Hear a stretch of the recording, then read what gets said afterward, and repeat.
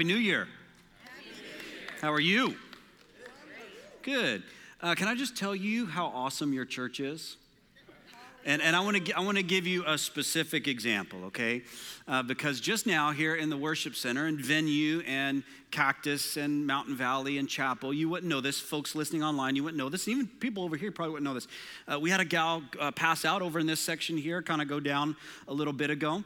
And I watched our safety and security team and our first responders here, and I say our because I worked here for 8 years, and I know those guys very, very well, just converge like that and take care of her and help her and get EMTs on scene and walk out and make sure that everything was okay. Yeah. And so for those of you over in this section here, let me just tell you how she's doing right now. I stepped out with those guys and knelt down beside her and I said, hi, what's your name? And she told me her name. I wouldn't tell you her name just in case, but she told me her name and then she said, I said, I'm Lucas and I'm preaching today. And she said, oh, like I was a celebrity or something, and it was great. And I said, now, I want to tell you that this is the most effort anyone has ever gone through to miss my preaching. This is really above and beyond the call of duty here. And she cracked up. So she's not lucid, is what I'm telling you. She's laughing at my jokes, right? So we laughed a little bit together. She's totally coherent. She's doing just fine. We prayed together, and she is good and taken care of. And that is just isn't that a cool thing to watch when that happens? And I'm grateful for those guys. Thanks, buddy. You guys are awesome.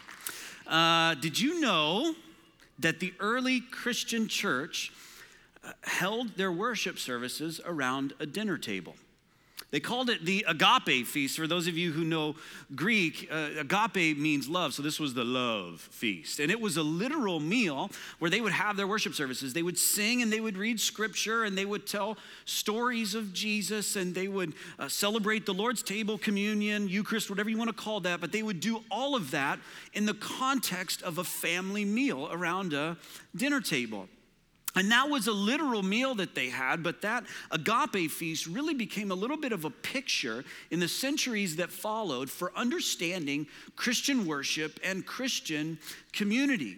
It's as if the early church saw themselves as brothers and sisters in Christ, adopted into the family of God. And so as they behaved together in community, they did so as if they were gathered around a table, not just during that literal meal, but that kind of found its way into all aspects of their life. So here's what I want to do for us this morning. What I want to do is take that idea of the agape feast, the love feast, a dinner table, a family meal, and use it as a metaphor to help us understand what Christian community is about. And I want to take one principle, just one, and exhort you with it for this new year, January 2017 here as we're going forward. And here's my promise to you. If you take this one principle that we're going to look at this morning and apply it to your life, if we can change our minds a little bit here and see Christian community differently, it will 100% radically change your view of and experience of church. I promise you. I'll promise you. Take this one principle and apply it. It will change the way you do Christian community. So before we do that, those of you in the worship center and all of our campuses and online joining with us, let's pray together and invite God to speak. God, we are grateful for your presence here. We're grateful for the safety and security team, first responders, for the ways that you have empowered them and given them skills and abilities just to care for those who maybe need a little extra hand this morning. Thank you for again, I'm not going to mention her name, but so grateful, God, that you've just sustained her and kept her safe. Take the edge off of that anxiety with their family. God, be near to them even now. So we are grateful that you're there in the midst of that situation and grateful that everybody's doing great and okay. God, be with us now. Speak to us. God, as Jamie has taught me to pray so many times, may this be your message to your people communicated through your servant, and may there be nothing of me that gets in the way this morning. In the name of Christ, the people of God said, Amen. So here's the deal. I don't know about you, but when it comes to a family meal, potlucks are always better than buffets. Potlucks are always better than buffets. I used to go to buffets when I was a kid, and I still have to go on occasion now, but there was one called Luby's Cafeteria, a little bit of a buffet. Anybody been to Luby's before? What kind of name for a restaurant is Luby's? Like, who thinks, you know what, that sounds appetizing. Luby's, I'm not a buffet fan, but I am a potluck fan. I love potlucks because everybody always brings their best to a potluck. You ever notice that? Like, nobody's just trying a dish for the first time. Nobody got something off of Pinterest and said, I'm going to try this. I don't know if it's good or not, but I'm just going to give it to some people and test it out on them. They always bring their best. They do that little sign-up sheet for potlucks. It's like people sign up for a salad or a main course or whatever. Somebody sign up for a dessert. It's like, we don't need any more desserts. We need salad. And like, no way, I'm bringing a dessert. You can have it for the salad course if you want, but I am bringing a dessert because this is my best. Everybody always brings their best. I love that. And the great news, too, about potlucks is it moves us from being simple consumers of food to contributors to a family meal. I love that. Instead of just coming to eat and partake, we come ready to give, to bring a dish to share. Jesus said this in Acts chapter 20, verse 35. He said, next slide, it's more blessed to give than to receive. What's he saying? He's saying that giving is better than receiving, potlucks are better than buffets, contribution is better than consumption. Potlucks better than buffets, and contribution is better than consumption. It's more blessed to give than to receive. And interestingly enough, modern science and modern psychology has affirmed the promises of Jesus. Can you believe that, by the way? That like modern science is doing research and they're going, you know what? Some of the stuff Jesus said is actually true. Who'd have thunk it? So one of the articles that I was reading a couple weeks ago was an article in the Wall Street Journal. And there was a psychologist and a psychiatrist that had done some research together and talking about when we are generous, when we are contributors, when we give of our time, talent, treasures, resources, skills, abilities, whatever it is, it scratches this part of our brain and stokes this part of our brain that releases dopamine and oxytocin and different chemicals that make you feel really good. When you're generous, it makes you feel really good. In fact, it scratches the very same part of your brain that gets scratched when you have sex or eat a big piece of cake. It's the same part of your brain. So for those of you who have committed to weight loss in 2017, when you crave a piece of cake, just write a big check. It's the exact same part of your brain. Okay, exact same part of your brain. It is better to give than to receive. It's better to contribute than consume. Potlucks are better than buffets. And here's the same thing. Contribution, not consumption, was the hallmark of the early church. The first century church was known for its radical generosity, for being a metaphorical potluck and not a buffet. And I want to show you two passages where Luke tells us in Acts about the radical generosity and the contribution of the early church. The first is in Acts chapter 4. It's up here on the screen. Luke writes this. He says, there was not a needy person among them, among the early Christians. No one had need. Why? For as many as were owners of lands or houses sold them, and brought the proceeds of what was sold, laid it at the apostles' feet, and it was distributed to each as any had need. There are some modern commentators that said, see, early Christians, it was communal living, it was communism, it was socialism. No, that's not what's going on. See, these are private owners of private land and private homes. They're just selling them to give away. Being contributors, not consumers. Being givers, radically generous to the community of faith. Acts chapter 2 tells us the same thing. It's up here on the screen. And all who were believed were together and had all things in common, and they were selling their possessions and belongings and distributing the proceeds to all as any had need. See, and their extravagant generosity, their radical commitment to being contributors and not just consumers changed the world. No kidding. It changed the world that they were living in. Listen to what one historian writes, a guy named Rodney Stark. He wrote a book called The Rise of Christianity. He talks about early Christianity. He writes this, and I quote, he says, Christianity revitalized life in Greco-Roman cities. How'd they do it? To cities filled with the homeless and impoverished, Christianity offered charity as well as hope. To cities filled with newcomers and strangers, Christianity offered an immediate basis for attachment. To cities filled with orphans and widows, Christianity provided a new and expanded sense of family. To cities torn by violent ethnic strife, Christianity offered a new basis for social solidarity. And to cities faced with epidemics, fire, and earthquakes, Christianity offered effective nursing services. For what they brought was not simply an urban movement, but check this, catch it, but a new culture capable of making life in Greco-Roman cities more tolerable. See, turn the world upside down because of their radical generosity. And it wasn't just their money that they were generous with. They were generous with all things, their skills, abilities, time, resources, their family table, hospitality, generous with all things, and it changed the very world that they were living in. So here's what I want to do this morning because I love you so much. I love this church. I spent 8 years here. Started the venue, helped start the venue. I mean, I love Scottsdale Bible Church so much. Here's what I want to do. Because it is really good for you, because I love you, I want to call you to radical generosity today. I want to call you to sacrificial giving. I want to call you to be contributors and not consumers. And I'm not shocked that I didn't get an amen just now. Why? It's because of that one word. It's sacrifice, right? Because we like our stuff. We like golf and the house and the boat. We like our hobbies.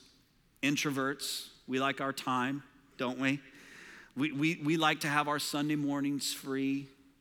We like to not have commitments. We like to have a little bit of margin, a little bit of space in our life. And we don't always like to sacrifice what God has given to us. We don't like that.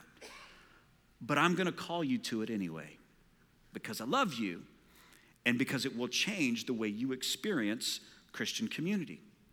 But I'm not going to use the Trinity of getting your way to call you to this and to try to compel you to sacrificial generosity. You know what the Trinity of getting your way is? Fear, guilt, and manipulation. That's the Trinity of getting your way. So I'm not going to try to scare you into this, like, unless you give, you are going to hell. I mean, I'm not going to do that. A, because that's not true, and B, because that's weird, okay? I'm not going to manipulate you into being sacrificially generous and being a contributor here. That would look like this. You know, we have 90 children in our children's ministry, and the woman who's currently caring for them is 90, and so you need to be over there. Like, I'm not going to do that. What I want to do is take a look at why the early church was so radically generous, why they were contributors, what motivated them, what compelled them. And I want to use that very same thing to try to compel you to be a contributor and not a consumer in this body in 2017. And the interesting thing is that Luke in Acts chapter 2 tells us about their sacrificial generosity, but he doesn't tell us why exactly. But we can pick it up from context clues, what really motivated the early church to be radically generous. So look back at Acts chapter 2. We'll read it together again. Here it is. And they devoted themselves to the apostles' teaching, to the fellowship, to the breaking of bread, and the prayers. And awe came upon every soul, and many wonders and signs were being done through the apostles. Then he talks about their sacrificial generosity. Then he talks about they were selling everything and giving it to people. Nobody had need, okay? Keep reading verse 46. And day by day, attending the temple together and breaking bread in their homes, they received their food with glad and generous hearts, praising God and having favor with all the people. And the Lord added to their number day by day those who were being saved. So look up here at me because this is critical for us to understand. Luke talks about what's going on in the early church, what they were doing and how they were functioning. Then he says they were sacrificially generous. They were givers, contributors, not consumers. Then he talks more about what was going on in the early church. So for this section and this section is kind of the bread of the sandwich, and the meat in the middle is the sacrificial generosity piece. So my question is, what's going on up here and what's going on down here that's motivating the early church to be sacrificially generous? Does everybody understand the question I'm asking here of the scripture? What is it that's motivating them? And we can pick it up from the context clues in the passage. So look back at it with me again in verse 42. It says that they devoted themselves to what? The apostles' teaching. Say this word with me. The apostles' teaching. And to the, that's both dinner table and communion and the Lord's table, and and awe came upon every soul, and many wonders and signs were being done through the apostles, and they were sacrificially generous and giving away a lot of stuff. Verse 46. And day by day, attending the temple together, breaking bread in their homes, see, they were getting together a lot. They received their food with glad and generous hearts, praising God and having favor with all the people. And the Lord added to their number day by day those who were being saved. You see, fear, guilt, and manipulation do not motivate us to be sacrificially generous. But you know what does? A radical shift in worldview. When we see the world differently than what the kingdom of the world tells us, when we see things through God's eyes, that motivates us, compels us to be contributors and not consumers in a church community. And this is what motivated the early church, a radical shift in worldview. So here's the deal. When you take a commitment to Scripture, a devotion to prayer, getting together regularly in worship to celebrate communion, and you add all those things up, you know what it does? It changes your worldview.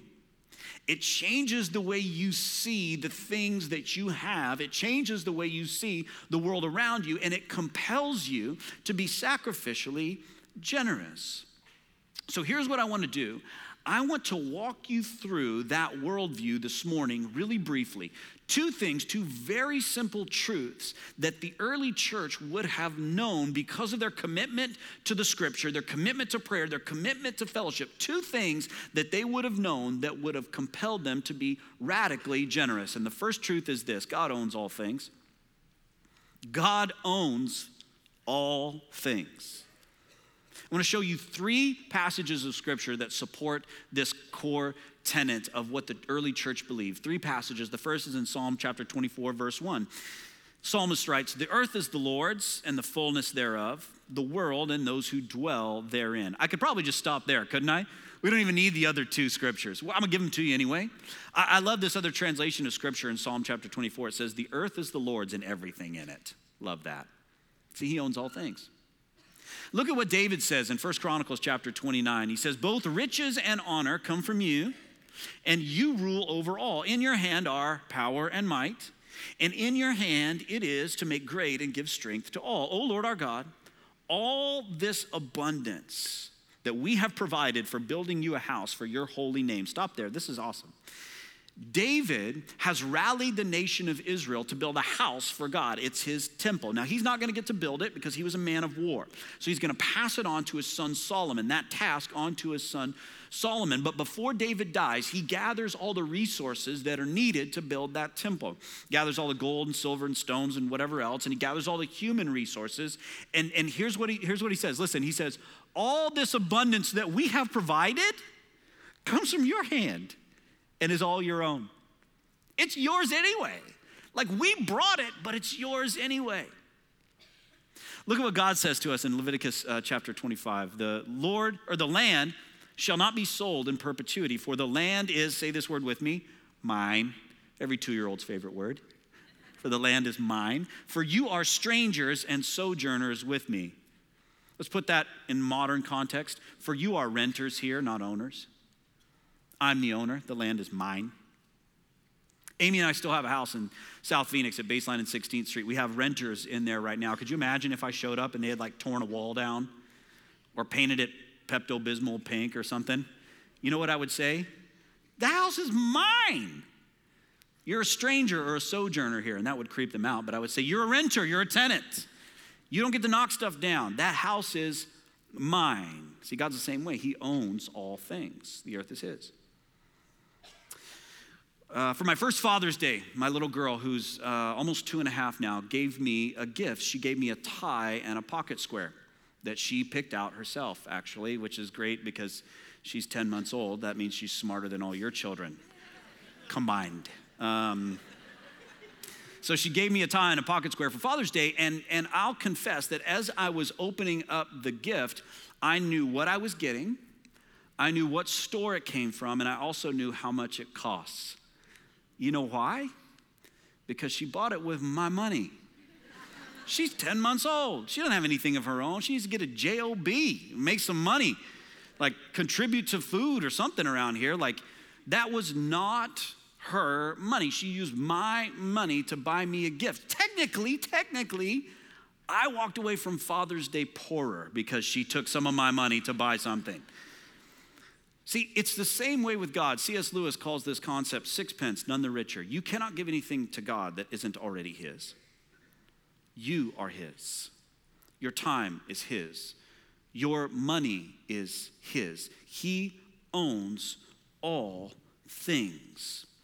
So here's my question for the scripture. If God owns all things, why has he given us anything? Because he's been generous to us, hasn't he? He's been good to us.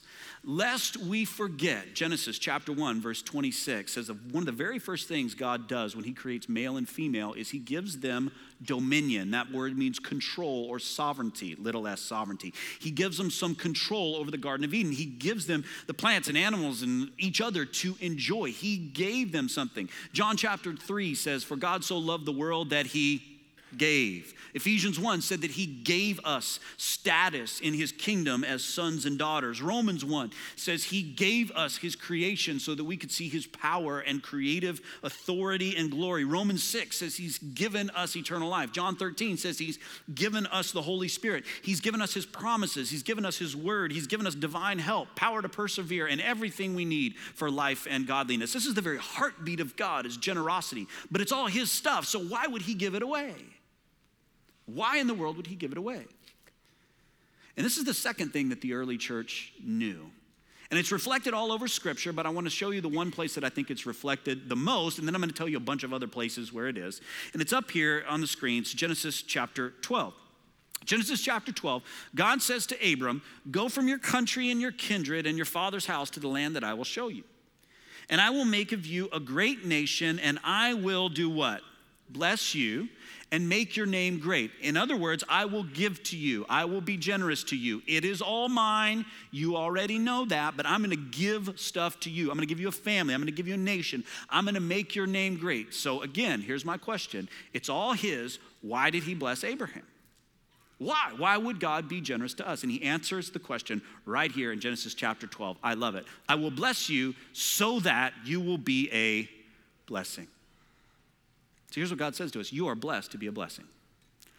I have given you whatever you have so that you will be a blessing. You are blessed so that you will be a blessing. And in case you think that this is just in Genesis chapter 12, this is all over the scripture. Matthew chapter 25 talks about the parable of the talents. God has given to us and entrusted to us so that we could bless others. Luke chapter 12 in the parable of the faithful and wise manager. We are blessed so that we could be a blessing. 1 Peter 4:10 says this, as each has received a gift, you're blessed, use it to serve one another, to be a blessing, as stewards of God's varied grace. 2 Corinthians 9 says God is able to increase your wealth. He will not certainly increase your wealth. Don't let anybody on TV lie to you. He is able to increase your wealth, and if and when he does that so that you can give it away. Ephesians 4 talks about the ascended Christ just giving stuff out to people as he ascends into heaven, just giving gifts away so that you could use them to be a blessing. 1 Corinthians 6 says you are not your own. You're bought with a price, so use your very life to bless others. You are blessed to be a blessing. Ephesians 5:16 says even your time is given to you as a gift, so make the best of it. Use it to bless others. I love the way that Paul says it to Timothy in 1 Timothy. This is great. He says, as for the rich in this present age. So for some of us, we're talking about, oh, good, I can check out for the next couple minutes because this is not me. I'm not rich. Like that's somebody down the road from me. That's somebody else in my neighborhood that wears a different watch than I do, drives a different car than I do, has a different house than I do. So just so we know that Paul is talking to us here, if you make more than $25,000 a year as a household, you are in the top 2% of the wealthiest people in the world. Not as an individual. As a household, $25,000, you are in the wealthiest 2% of the people in the world. If you've ever stood in front of your closet and said, either internally or out loud, I have nothing to wear, he's talking to you. If you've ever stood in line to buy an iPhone and you posted about it on Instagram from your iPhone, he's talking to you, okay? This is us. And what does he say to us? As for the rich in this present age, charge them, command them, exhort them, not to be haughty, nor to set their hopes on the uncertainty of riches, but on God, who richly provides us everything to enjoy. See, if you're rich, God has richly provided that for you. You see it? You are blessed. And you are blessed why? To be a blessing. Just so we know it's here in the text. Put it up here. They are to do good, be rich in good works, be generous and ready to what? Share. Same thing I tell my kids. Share. You are blessed to be a blessing. You are given so that you can give away. And sometimes some of us are not experiencing the fullness of life in Christ and the fullness of joy in Christ and the fullness of what he has even in Christian community. And you know why that is a lot of times? Because we've bought into this lie that the world tells us that if you're sad and not experiencing joy, just buy more stuff. Acquire more stuff. See, the world would tell you it's more blessed to receive than to give. But Jesus tells us quite the opposite, and science confirms it. See, we live in a culture of commodity, a culture of acquisition, where if we're sad, we just get more stuff, buy more stuff, acquire more stuff. We even teach our kids these things. That if you're sad, if you would just get another toy or get another thing or buy more stuff or amass more things or acquire more things, it will make you happy. And you might be thinking to yourself, I don't teach my kids that stuff. Yes, you do. You know why? Because I do too. Because I sit her in front of the Little Mermaid sometimes.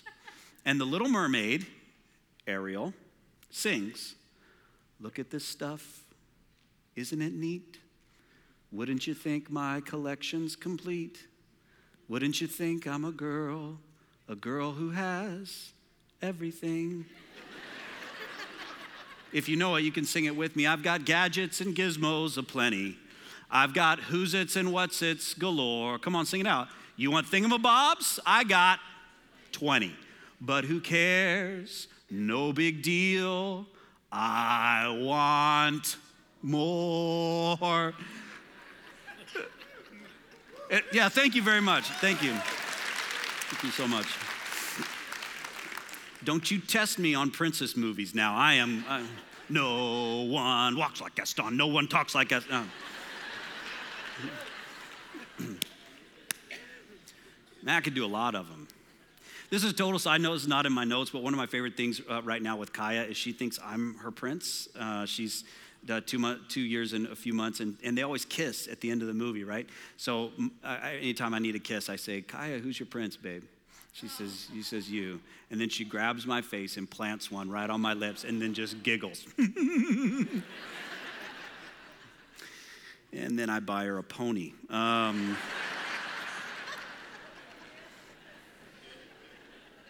See, the kingdom of the world tells us that things are a commodity to be possessed. The kingdom of God says that things are a gift to be stewarded. The kingdom of the world would tell you if you're sad and if you're joyless and if you lack life, just acquire more things. And Jesus comes along and says, no. It's more blessed to give than to receive. Give it away. Be generous, is what Jesus said. And this is not motivated by fear and guilt and manipulation. It's motivated by a radical shift in worldview, isn't it? It's not my stuff anyway, and I'm blessed to be a blessing, and it's going to bring me the joy that I lack, so I'm just going to give it away. There's a second motivator here in the text that I love in Acts chapter 2 that compelled the early church to be sacrificially generous. Again, it's up here on the screen. Luke writes this in Acts chapter 2, next slide. So those who received his word were baptized, and there were added that day about 3,000 souls. In case you wonder, in the first century, they only counted men typically. That's not good nor bad, it's just what it is, first century. So this means about 8,000 people came to Christ that first day. Peter, who they were just about to kill, by the way, they thought he was drunk at 9 a.m. and they were gonna hang him up. Preaches a sermon, and 3,000, likely more like 8,000, converted to the way. It wasn't even called Christianity yet, converted to the way. And then what happened? They got sacrificially generous, and then verse 47 tells us the Lord added to their number day by day those who are being saved. See, every day they saw life change. Every day they saw somebody redeemed and saved and purchased by the blood of the Lamb. Every day they were seeing marriages healed and people converting to follow Jesus and find new life in him. And when we start to see that around here, men and women of God, when we start to gather around tables and tell one another's story of I was lost and now I'm found, I was blind but now I see. My marriage was in trouble and God saved me. My mental and emotional life was in trouble and God redeemed me. God has been good to me. God has taken care of me. And he's done that in and through the community of believers. And there have been people every day that are added to our number. It would motivate us to be sacrificially generous with all things.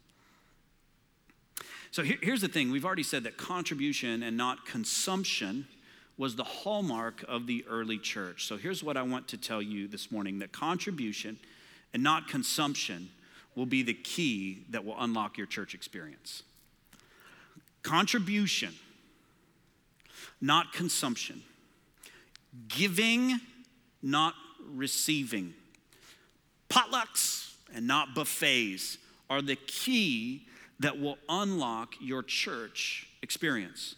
So for those of you who have maybe grown tired of church, for those of you who maybe grown a little bit weary of church, for those of you who showed up on New Year's Day and drug yourself out of bed to impress a family member or impress somebody that you want to date or, used to date and want to date them again or whatever it is. For those of you who maybe come in here on a regular basis and you cross your arms and you're kind of a curmudgeon and you're kind of a little bit crusty, and I'm not talking about age there. I'm not talking about age. I'm talking about attitude. You want to change your church experience and make it something that is life-giving, something that you'd rather be here instead of at brunch, be a contributor this year.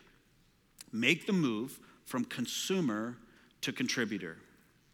Because here's the thing, if we come in with the attitude of consumption, it will lead us to being critics. And critics become curmudgeons really quickly. See, this happens at meals too. You come in, you're like, hey, I'm paying for this meal. I'm at a restaurant, and my salad hits the table, and I asked for no onions, and I didn't like that dressing, and then my beef shows up, and it's too cold, and my drink's not good, and it needs to be refilled, and I didn't like the dessert, and it took too much time. See, that's when consumption becomes critic. You are here to serve me. You are here to feed me. And you might not say that about church. You might say, you're here to feed me. You're here to be fed. But you know what you would say? I left that other church because I wasn't being fed. That's the same thing. It's the same thing. So you showed up as a consumer, and it causes you to become a critic. And you say things like, Jamie's shirts don't fit him, which they don't. That's fine. He wears mandals, whatever it is, which he does. That's fine. Troy needs to gain some weight, a lot of weight. Troy, seriously. And you come in and because you came in as a consumer, you became a critic, and critics become curmudgeons really quickly. And your church experience lacks life, it lacks joy, it lacks vitality, it lacks all the things that God gave to us in the midst of community. In fact, if you just keep going down this road, I want to show you where it'll eventually lead you. And I want to show you from a comment card that I received at my church. My church is not a perfect church. Love my church, love my community of faith, love those people very, very much. But I did receive one anonymous comment card this year that tells us what happens if you come in as a consumer, you become a critic, and eventually you become a curmudgeon. And this is a real comment card now. It's up here on the screen. And it reads this way: Pastor Lucas, we are only human. Please consider how low and tight your jeans are.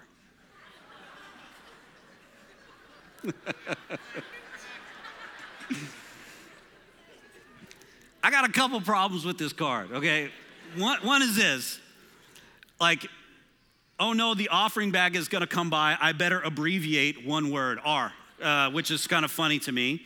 The second thing that's interesting about this card is I have been squatting a lot this year and working on my legs a lot more. So my first reaction was, thank you for noticing. That's really sweet of you. Ma'am, sir, whatever, I don't know who wrote it. And the other issue with this card, it's interesting because the first thing I did is that I went out and bought Lulu yoga pants and preached in them the following week. So, I didn't do that. Much to their chagrin, I'm sure. You see, consumers become critics and critics become curmudgeons. And you might be thinking like, how this guy, this guest speaker, he just showed that card in church. You know what? I didn't write the anonymous thing. Like, you want to write an anonymous card? Don't be upset when Jamie shows it at my church, all right? Like, here's the thing. This is interesting to me, is that the people who are happiest at Bayview Glen, the people who are the most content are the people who serve. And the people who are the least content are the people that are just showing up to consume. Because when you're a contributor, it leads to contentment, and contentment leads to having real church. When you are a contributor, and I'm not just saying give money. That's not what we're not talking about that. We're just talking about generosity with all things. I'm gonna give my time, skills, talent, resources. I'm gonna serve on the safety and security team and help with situations like that. God has blessed me, so I am rich in this present age, so I'm going to give money away in order to bless other people. I've been given the gift of hospitality, so I'm going to open my home. I'm going to get in a small group that makes a difference and that I'm going to be a part of week in and week out and be a contributor there. I'm going to find a place to contribute. I'm going to serve on junior high staff, which is totally crazy, by the way. Like, hanging out with junior high kids all the time, you are nutso. But that's a way to contribute. They smell like Skittles and BO, like all the time. I don't know how that is. Like, it's a weird combo. But junior high leaders, we love you. You are big contributors here, all right? Keep doing what you're doing. But contribution leads to contentment. If you lack contentment in your church experience, please rewind back to here and ask yourself, am I a consumer or am I a contributor? Because God has given us the opportunity, men and women, to be involved in a glorious exchange. And the glorious exchange is this: we would trade in things that are temporal, things that moths will eat and rust will destroy. You won't always have the skills and abilities you have. You won't always have the time you have. You won't always have the resources you have. But you can trade those in for something that will last forever. Life change. Now that's a pretty good deal. And in the process, you'll find yourself being more content and happier, because potlucks are better than buffets. Contribution is better than consumption. As Jesus would say, it's more blessed to give than to receive. Now, I wanted to preach this message this morning because I think it's biblical. Not just I think it's biblical, it is biblical. But I also wanted to preach it this morning because it means a great deal to me and to my family this year, because on a 1 to 10, 1 being the worst and 10 being the best, we've had about a -4 as a family this year. Last year, I told you guys that, pardon me, I'm not feeling well. Anybody else not feeling well? Yeah, good. Shake some hands around you. Lick your hand and touch somebody, sorry. So last year, I told you in December when I was here that Kaya's birth mom, our 2.5-year-old, called us in December and said that she was pregnant. Same birth dad, full biological sibling, and asked if we would be willing to adopt that baby. And we said, yeah, absolutely, we would love to do that. So last December, we started on that adoption process. Kaya has 2 older full biological siblings, and then Kaya was number 3. And then the 4th was on the way. So we started, the process of getting our home study done and all that update. And it's a lot of rigmarole and red tape. It takes a really long time.